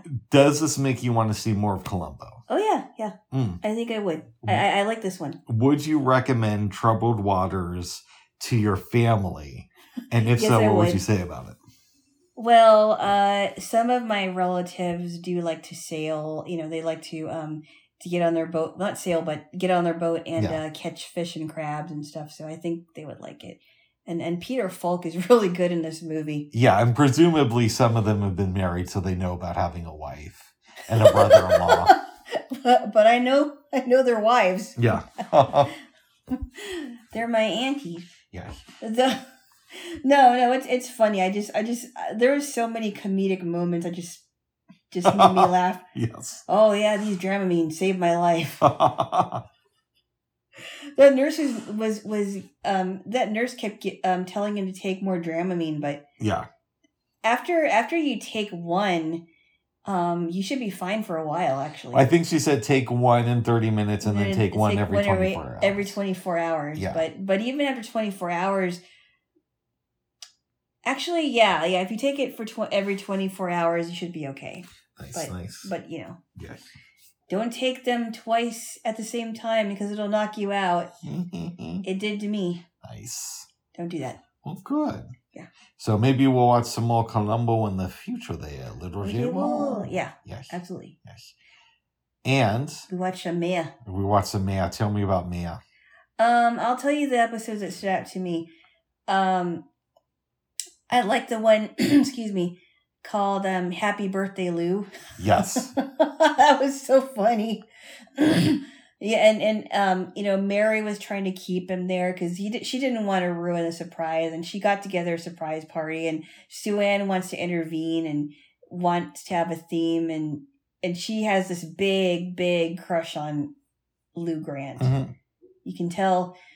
She's really good on the show, by the way. Yes, she is. She's great. Yeah. And it was just so funny because Lou's like, I hate surprise parties. I don't know how to be affectionate to anyone, and I don't know how to receive affection. Mm-hmm.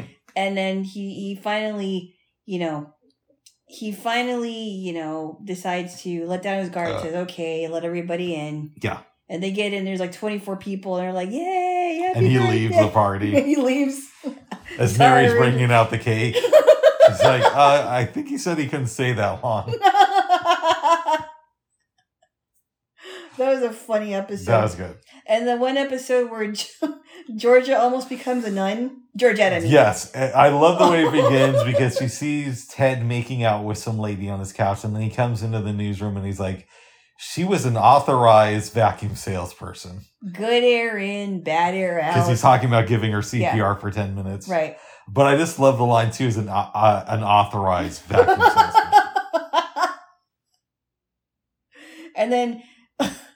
And then Georgette wants to become a nun. And so she's supposed to meet Mary at her house with the nun. But the nun comes earlier.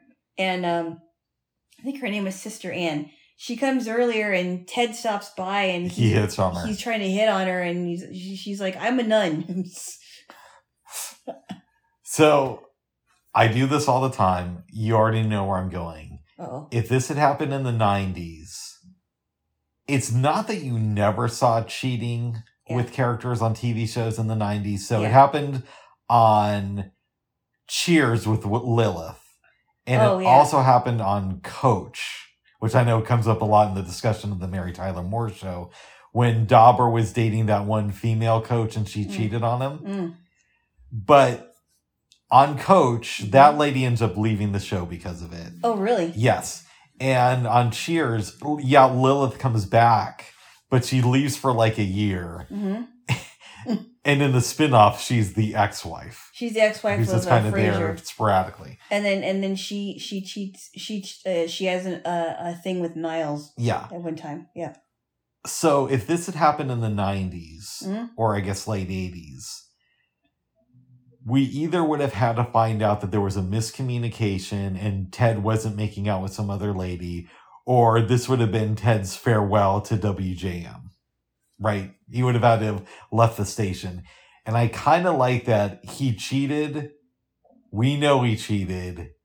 And they have to work on their relationship after this. Yeah, and in the 90s, a lot of shows would be like, I didn't actually cheat. Yes. And I want to get back together with you. Can you forgive me? Here's what really happened. Yeah. Like, they would have used the authorized vacuum salesman as, like, the real thing. Instead of Ted making up a lie. Oh. So I like that a lot. Well, I mean, there's some exceptions, of course, for every situation like that. But generally speaking, you would agree. Yeah, like, especially on family shows, you wouldn't see a lot of, like, caught in the act cheating. Yeah. Unless they actually, or you wouldn't see it. You would hear about it, and then somehow it would be resolved. Yes. Yeah. So, interesting, isn't it? I dug that a lot, but that's not my favorite episode, though, from what we saw. I kind of dozed off during this episode, so I'll let you tell the story here. Okay. People socialize within the same industry. And Mary goes on a date with the guy from Channel 8, who is WJM's competition. Ross Nilsson. Right. Yeah. That's a good date. And, people know that they're dating. And, in real life, people associate with the competition. It just happens. Yep, it does. And things get blurry. Yeah. And again, I'm glad this wasn't in the 90s because it would have been like a huge thing when really it's not. Yeah. But the thing that made their relationship a little bit different is she goes to visit the Channel 8 newsroom. Yep. And sees that they have like a real staff Uh-huh. who are committed to journalism, unlike where C works. Yeah. Like C tries to call in a news story when Ted and Murray are just kind of like watching TV and not doing their jobs in a real way. Yeah, exactly. And the episode is really about how Mary feels embarrassed because she's with a losing team. WJM is not number one in their market. Nope. And they're not really that respected compared to Channel 8. Yeah. And when Murray, near the end of the episode, goes in to tell them about a breaking story, Lou kicks the Channel 8 anchor out of the newsroom and discovers shortly thereafter that the reason Murray knows about the story is because he was watching Channel 8 at a restaurant. This works on me for so many different levels because I think we've all been in positions before where we thought things were going well until we visited the quote unquote competition. Yeah. And saw how well they had it together. And then we felt embarrassed. And so it's not the funniest episode we watched the other day, but to me it's the most real. Huh. I need to go rewatch it again and see how I feel about it. I would recommend that because you're not going to laugh a lot, but I think it'll resonate with you just on a human level. Yeah. Yeah, that people actually do go through that.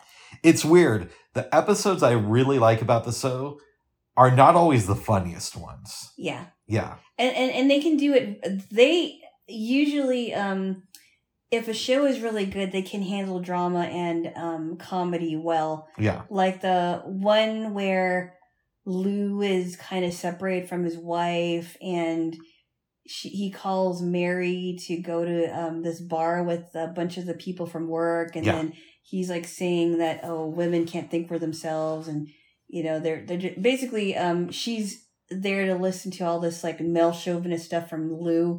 And, it's interesting that was in that episode. Yeah, it is.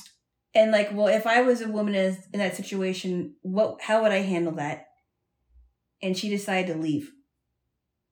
Which is really powerful. It is. She's like, okay. Well, and Mary isn't exactly the most outspoken person. Like, she doesn't want to do that. But I like that she does when she needs to do it. I agree with you. Absolutely. Yeah. She kind of reminds me of me sometimes. Oh? She does. Because I don't like to confront people all the time, but I know that sometimes I have to. Oh. I don't like confronting situations all the time, but I can't hide from it. And I'm like if Rhoda, Lou, and Gavin MacLeod, Murray, raised a kid together. Okay. That's what I'm like. Okay. I'm like a combination of all three of them.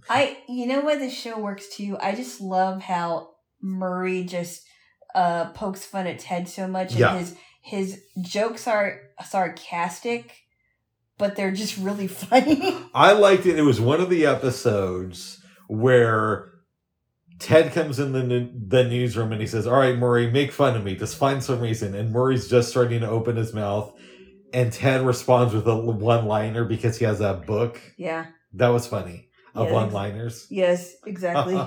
Yeah, and then there was that one episode where Murray's daughter Bonnie was that was on Friday, right? I think so. Murray's daughter Bonnie was that might have been yesterday. Okay. Well, Mary, that's right. Mary hires Bonnie to work for them for a while for her first job. Yeah. And she gets a lot of things wrong. I didn't really dig the way that episode ended with Murray wanting to fight Lou. I didn't buy that. I didn't either. Because it's not like Lou just screamed at her nonstop for 10 minutes. Yeah, it would. I mean, I think it would have been even more interesting if he says, "No, Bonnie, I'm not going to do this for you anymore." Yeah. I want you to do this yourself. Exactly. Now, I'll say this because Betty White's in the show. There was an episode on The Golden Girls where Betty White's sister comes to visit and she's going blind. We talked about this before. I know. Okay. But the reason why I bring it up is because there's one scene that where she is asking Betty White's character Rose, could you please help me get to the, I forgot what it was, the couch or something? And she's like, well, Lily, you've been here for a week. You know where it is. And I like that she didn't just help her. She said, you need to go to the blind school because you're going blind and you need to live as a blind person and you're going to be better off for it. Yep. And Lily just wanted Rose to take her home, to take Rose home with her so that she could be her around the clock aide. Wow. And Rose wasn't going to do that. And I like that about the show, that she didn't just coddle her and say, oh, let me help you to the couch. Did she make baked pears Alicia for her, though? No. And VL Prince. Yeah, VL Prince, you might die if you leave it too long. VL Prince, yeah. And the salad. Yes. This is really good salad. Thank you. And a chocolate souffle. Yeah. In that episode with Lou's party, she comes over and says, we need a theme for this. Yeah. It's so funny. Yes. Yeah.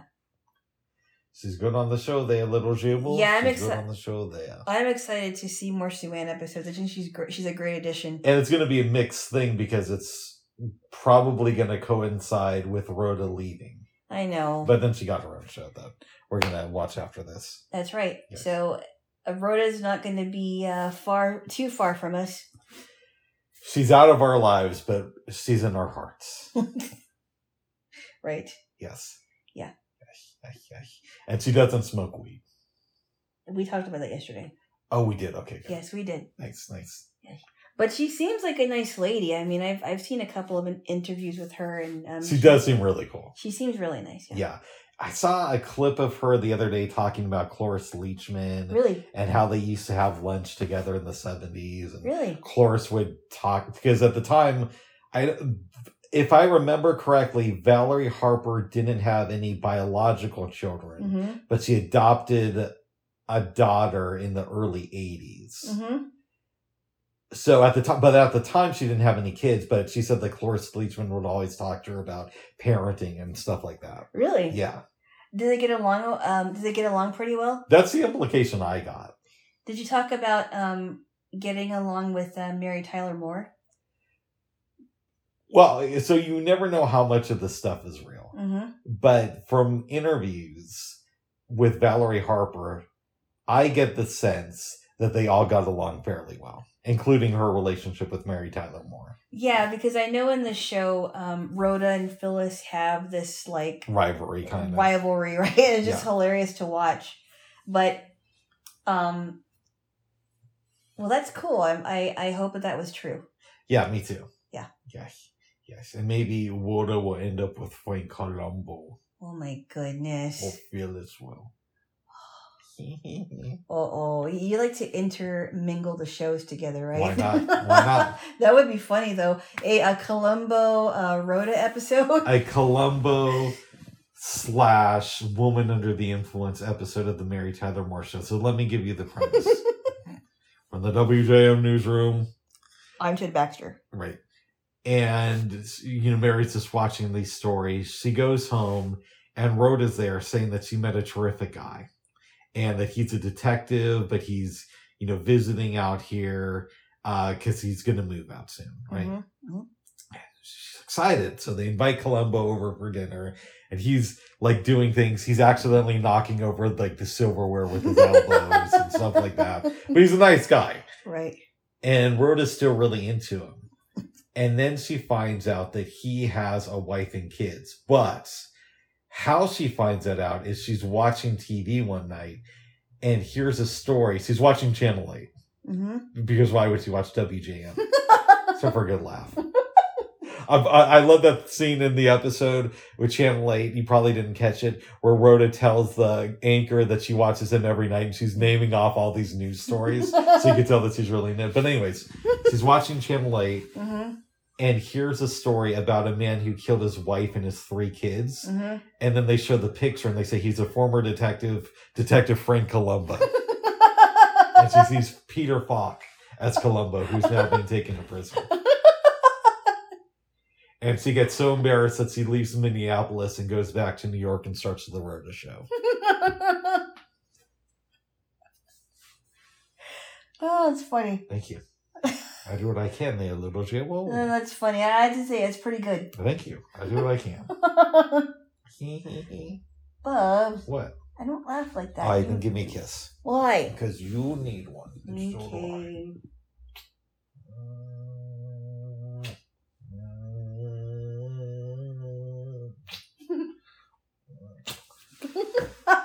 So after Mia, we kind of did our thing and eventually watched some films. Yes, after we had a really, really good dinner. Yes. Of Kahlua pig and mashed potatoes and carrots.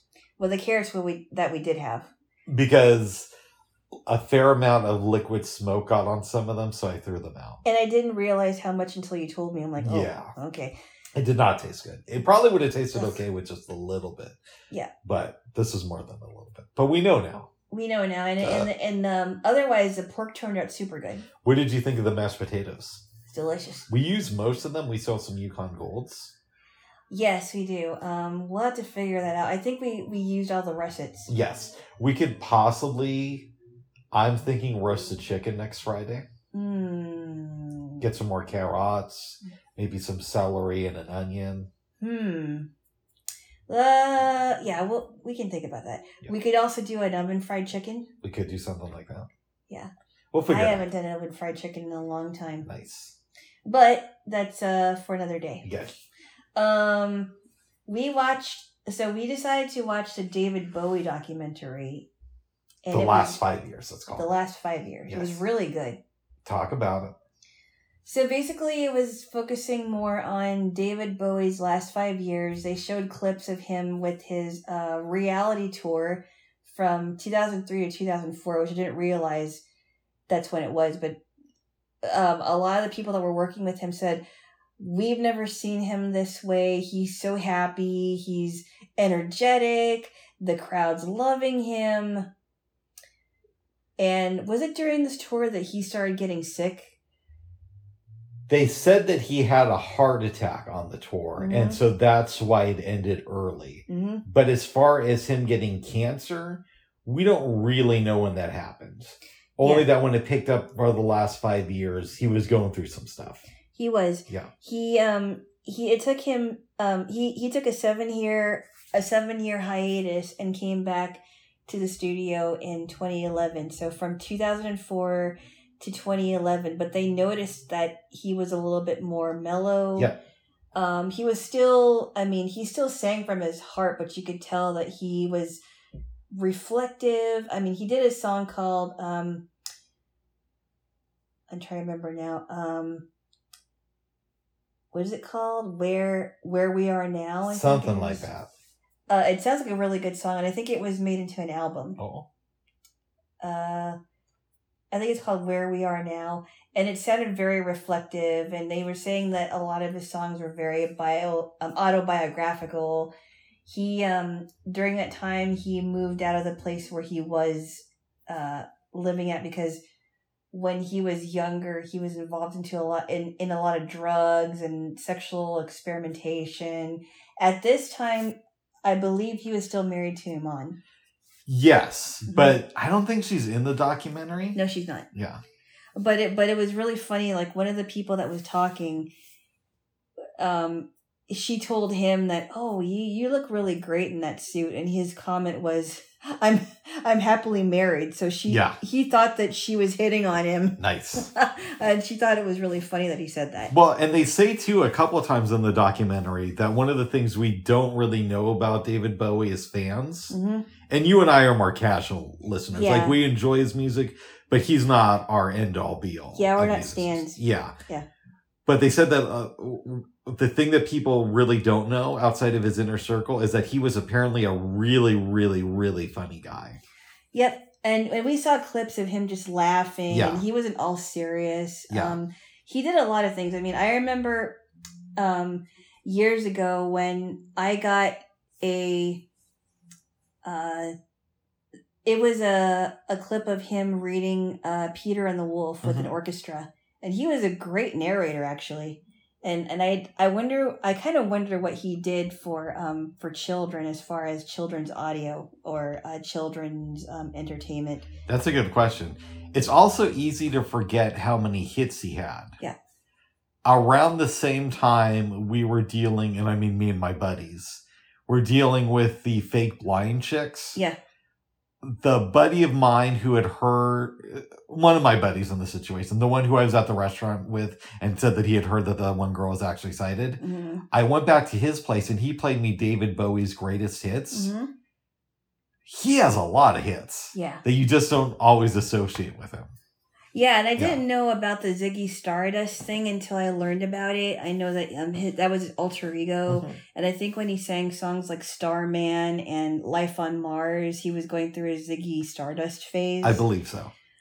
And Starman, so I have a little bit of a connection with the song Starman because when I was at a community college a few years ago, I had to analyze the chords of Starman for one of my classes. I thought that's kind of cool. And then I was in this band performance workshop class, and one of the songs that we were working on for our concert was Life on Mars. Nice. And except we were playing it in a different key, and it was a great song to play. Very interesting man. And it was sad that he was dying, but kind of cool that he was still making art. Oh, I have to mention one thing that we forgot to talk about. Go ahead. He wanted to make a musical. He did. And he did make a musical. What was it called? Do you remember? I don't, but they used a lot of his old songs, and it was kind of based off of his character in Labyrinth, if I remember right. Yeah, I think you're right. And there was a clip of a young lady that was singing Life on Mars, and I was like, that's kind of cool. I forgot what it was called. That's going to drive me nuts. Yeah.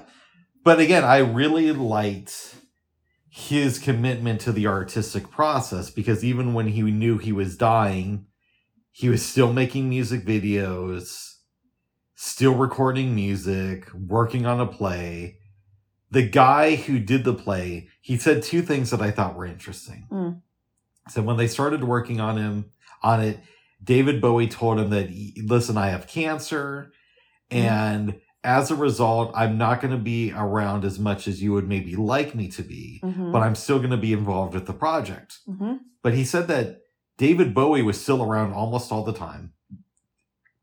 And by the time the play had opened, Bowie was pretty far gone in his cancer. Pretty sick, yeah. And he said, we didn't think he was going to show up, but he did show up to opening nights. And afterwards, he said, maybe we should start thinking about doing another show together.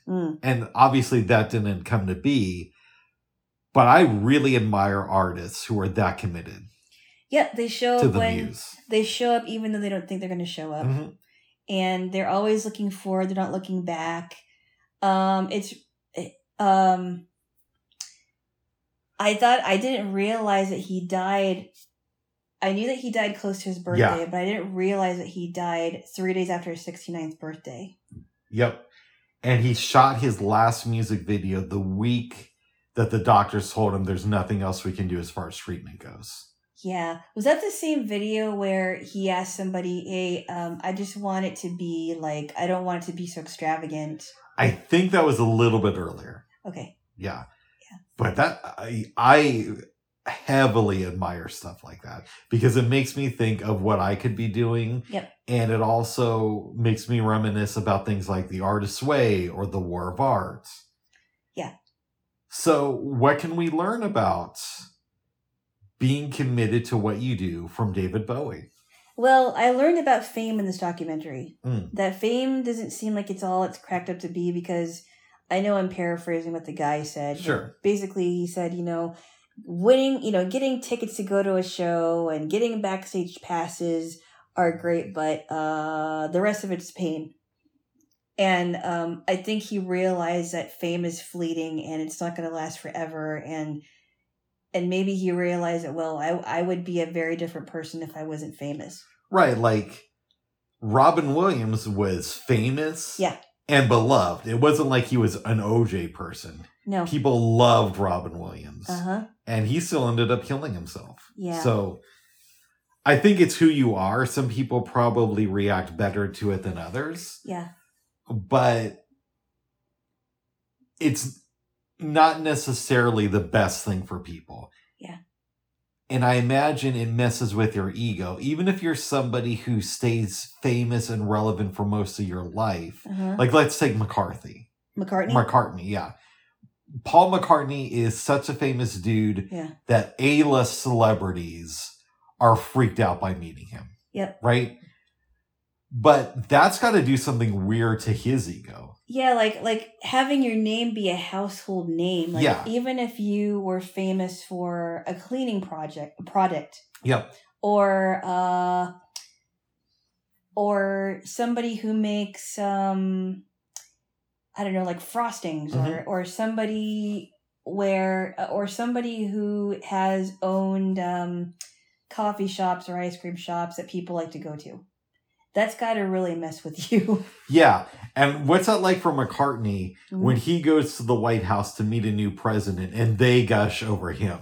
Yeah, I mean... That's got to be such a weird thing. I mean, he's now called Sir Paul McCartney. Yes. I mean, Sir... I mean, I think that when Queen Elizabeth was alive, he would, give people... the honorary knight thing, the knighthood. Right? The knighthood. By the way, he got knighted with the Beatles in the 60s, I believe. Yeah. Yeah, so he's been a Sir for a while. Yeah. And obviously, he's the most extreme example. Mm-hmm. But that's got to do something weird to your ego. And then most celebrities aren't Paul McCartney. McCartney. Yeah. They go through ups and downs. And I know he does too. Yeah. But meaning to where they're not as famous as they used to be.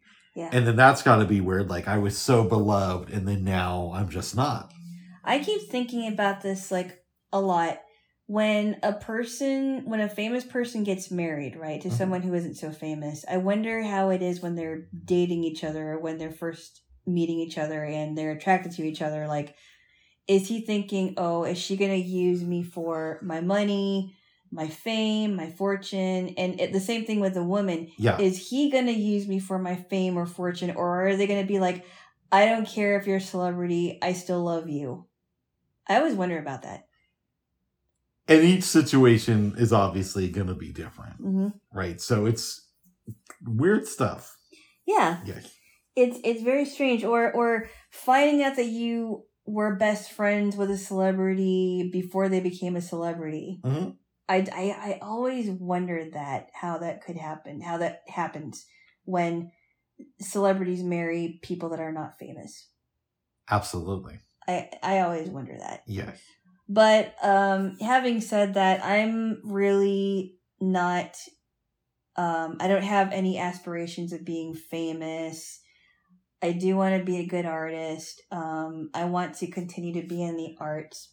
Nice. And I want to enjoy it. Yeah. And that's why, I mean, looking forward to this flute choir thing. I mean, I'm very excited about it, as you can hear in my voice. Absolutely. Yeah, I'm super excited. I loved it when I was in college, and I'm just excited to maybe get back into performing again and possibly find a teacher. There we go there, little Jibble. Getting back into the flute wood. There we go there. And the ballet thing, as we will end up talking about at some point. At some point, yeah. There we go there, little Jibble. Yeah. So it sounds like you would recommend this movie to your family. Oh yeah, I like this documentary. I think it's sad to hear when an artist like that is starting to dwindle away. Mm-hmm. But as everything else, things end up breaking down and dying. So eventually he was going to go. I just, I felt for the people who had to witness his sicknesses like that. What do you say to your family to convince them to watch this? I don't know that I have to say anything, really. I mean, a lot of them, I don't know how big of a David Bowie fan they are, but I would imagine that, they listen to his stuff, but nice. I don't think they're, super fans or anything. Well, good. I think they would like it. I'm happy to hear that. I didn't know I was going to say that. You do it all the time. Oh, my goodness. Yeah. Well, babes. Yeah. After watching David Bowie the last 5 years, mm-hmm. you and I watched a film from Britain, mm-hmm. came out in the 60s. 1964. Called Séance in the Afternoon. Is it Séance on a wet afternoon? Oh, maybe that's what it is. Yeah, it's something like that. It has to do with the séance. We'll put it in the notes. Okay. It is a very strange movie. I'll give the premise because it's very strange. Go ahead. So there's a British couple named Billy and Mara Savage. Oh, no, wait. Yeah, Billy and Mara Savage. And Mara, you find out pretty quickly that she wears the pants in the relationship. She's very manipulative. She uses her ability to get her husband Billy to do things for her. And it's also, you find out that they lose a son named Arthur, but you don't know much about the situation. You know that they lose a son named Arthur. And it's implied that Arthur was older than he actually was when he died. Right. But we'll get to that when we get there. And his room is there with clothes in it, mm-hmm. and they haven't used it. They haven't opened it. They haven't had anybody sleep in that bed.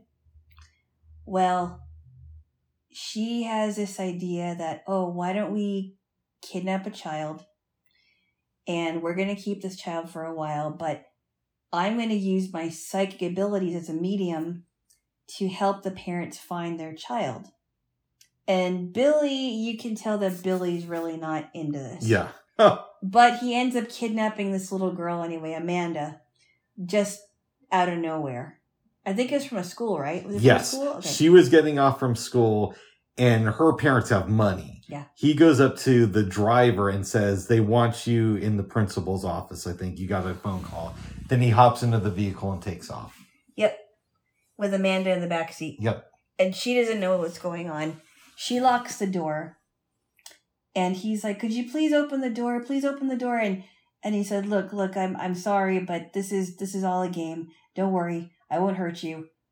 And I'm thinking, I wonder what this guy's thinking. Like, I have to do this or my wife will kill me. Yeah, because he's not a professional criminal. No. And he says that in the film. Yeah. But keep going. So he takes her to the house. It's implied that they give her drugs so that she sleeps. Mm-hmm. And she's in bed, and they don't have her sit at the table. They have her eating in bed. Because they want her to think that she's in the hospital and that she has some rare disease. They, Mrs. Savage, Mara Savage, convinces her, Amanda, that she's a nurse and she's in the hospital and she's got German measles. Actually, double German measles, which is worse than German measles. Nice. I don't even know what that is. But she is, and this little girl is really smart. I think she probably may have thought, well, this is really strange. She's not that smart. I mean, she's, you know what I mean? Because there's a couple of times where she could have gotten away. That's true. And she just kind of stays there. But she's probably 5, right? I thought she was maybe 10. I don't know. I don't know. She was younger than that. Anyway. You might be right. I think she's younger than that. She might at least be 7. Anyway. But she's kind of, feeling weird, and she's thinking, I don't know what's going on. She notices that Nurse Savage has a thing over her face, and she's like, well, the thing I have on my face is there because I don't want to get your measles. And so they keep her there. Go ahead some more. Now, because Mrs. Savage is really more interested in the fame than the money, mm-hmm. she goes to see Amanda's parents and starts this narrative that she had a dream and is basically talking about Amanda's friend Caroline, who she knows about because Amanda brought her up. Yep. And this stuffed animal that she has with her, right? Yep.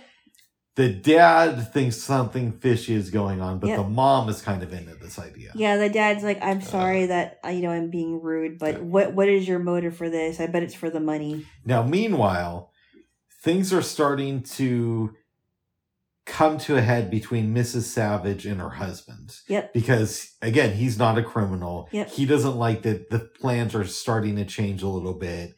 And at one point, the police come by their residence just to check things out. They pretend not to be home, but it kind of upsets him. Yeah.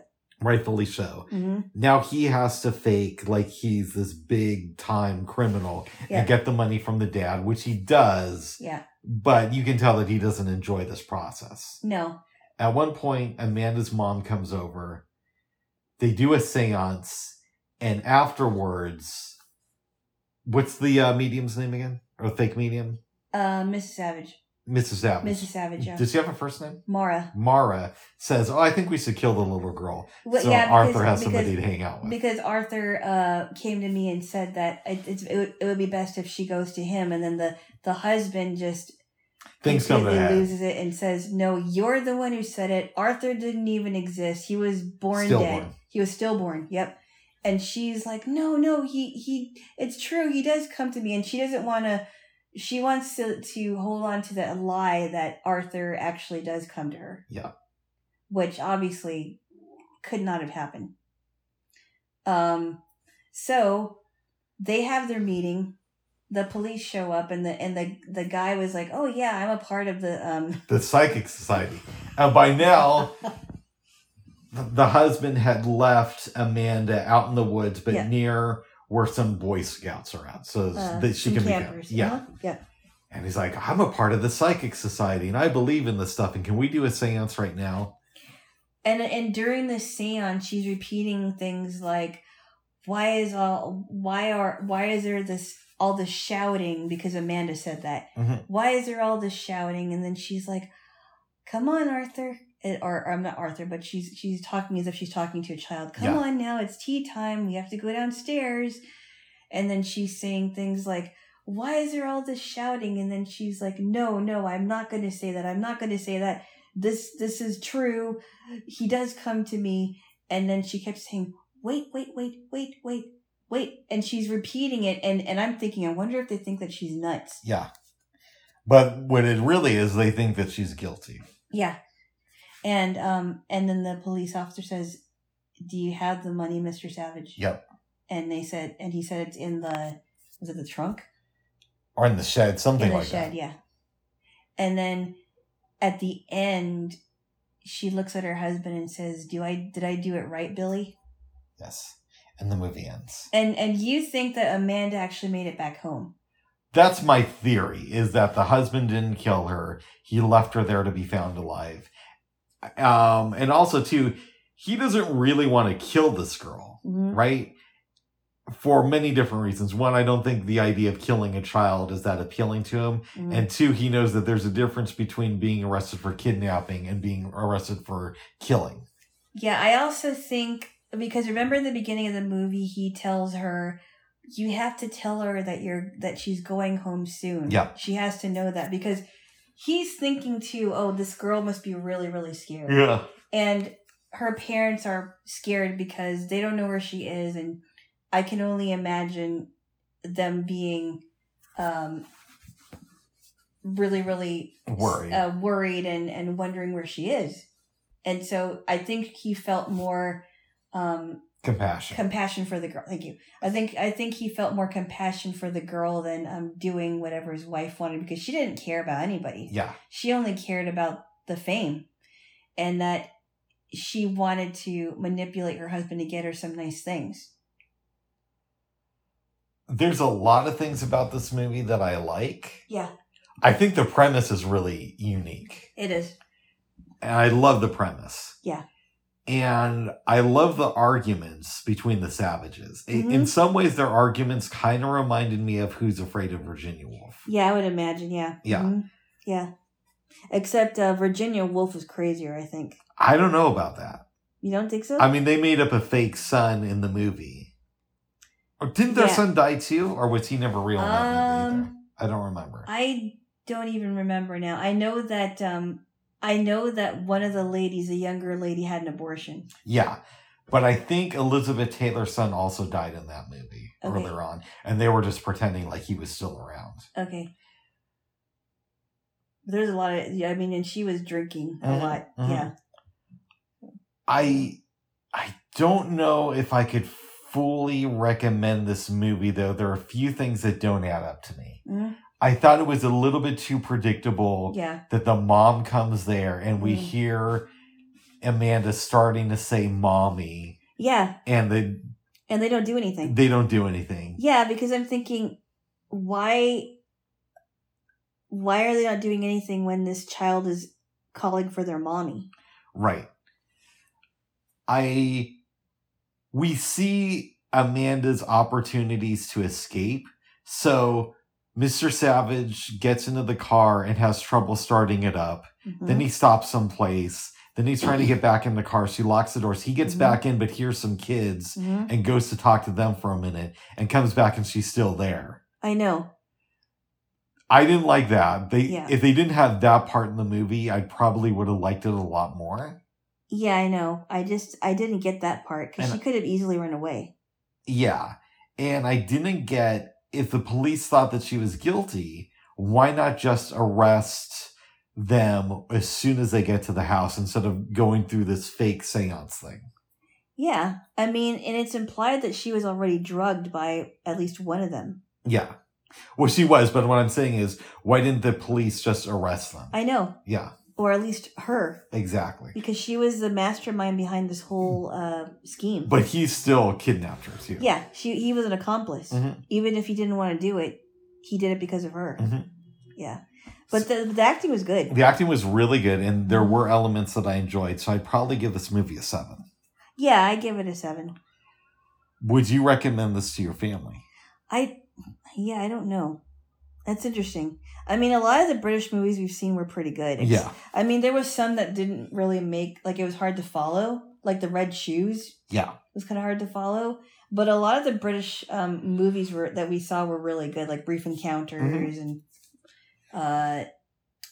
Shadows on the Stars is really good. Yes. Enjoyed that one. Yes. They're I enjoyed parts of it, but I don't know if I would. That's fair.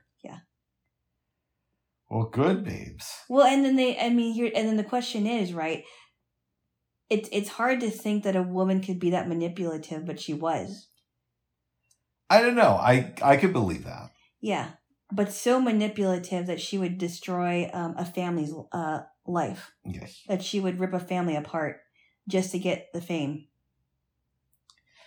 Interesting stuff there, babes. Yeah, and I still think psychics are frauds. I do too. Major frauds. Miss Cleo. Put it to you this way.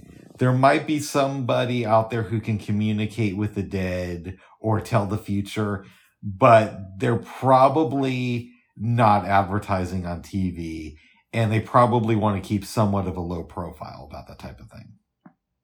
Yes. Yes. Well, good, babes. Yes. Well, babes. Yeah. Is there anything else you want to talk about? I don't think so. I didn't have any dreams. I was really exhausted, though. Nice. I was sleeping by the time it was 11 o'clock. Nice. I was out. Yeah, you were really out. Yeah. Did you have a good sleep? I did. Yeah. No dreams? No dreams that I remember. Yeah. By the time I woke up, my little J. Will was already waiting to talk to me there. Yeah, we had some good food. I bought a pie. Yep. And it was pretty good. It was. And I'm just really glad that our both of our meals turned out really good. I am too. Yeah. Yes. We got to make up again now. Bye-bye. Sounds like a plan there, J. Whoa. Yeah. Well, good, babes. That'll be good. Maybe we should kiss and wrap it up. And you can pack some candy and kick me out. I'll ask you to leave nicely. Nice. Sir, could you please go away? liquid. No, I'm just kidding. There we go. I love you. I love you too. I love you. I love you. I love you.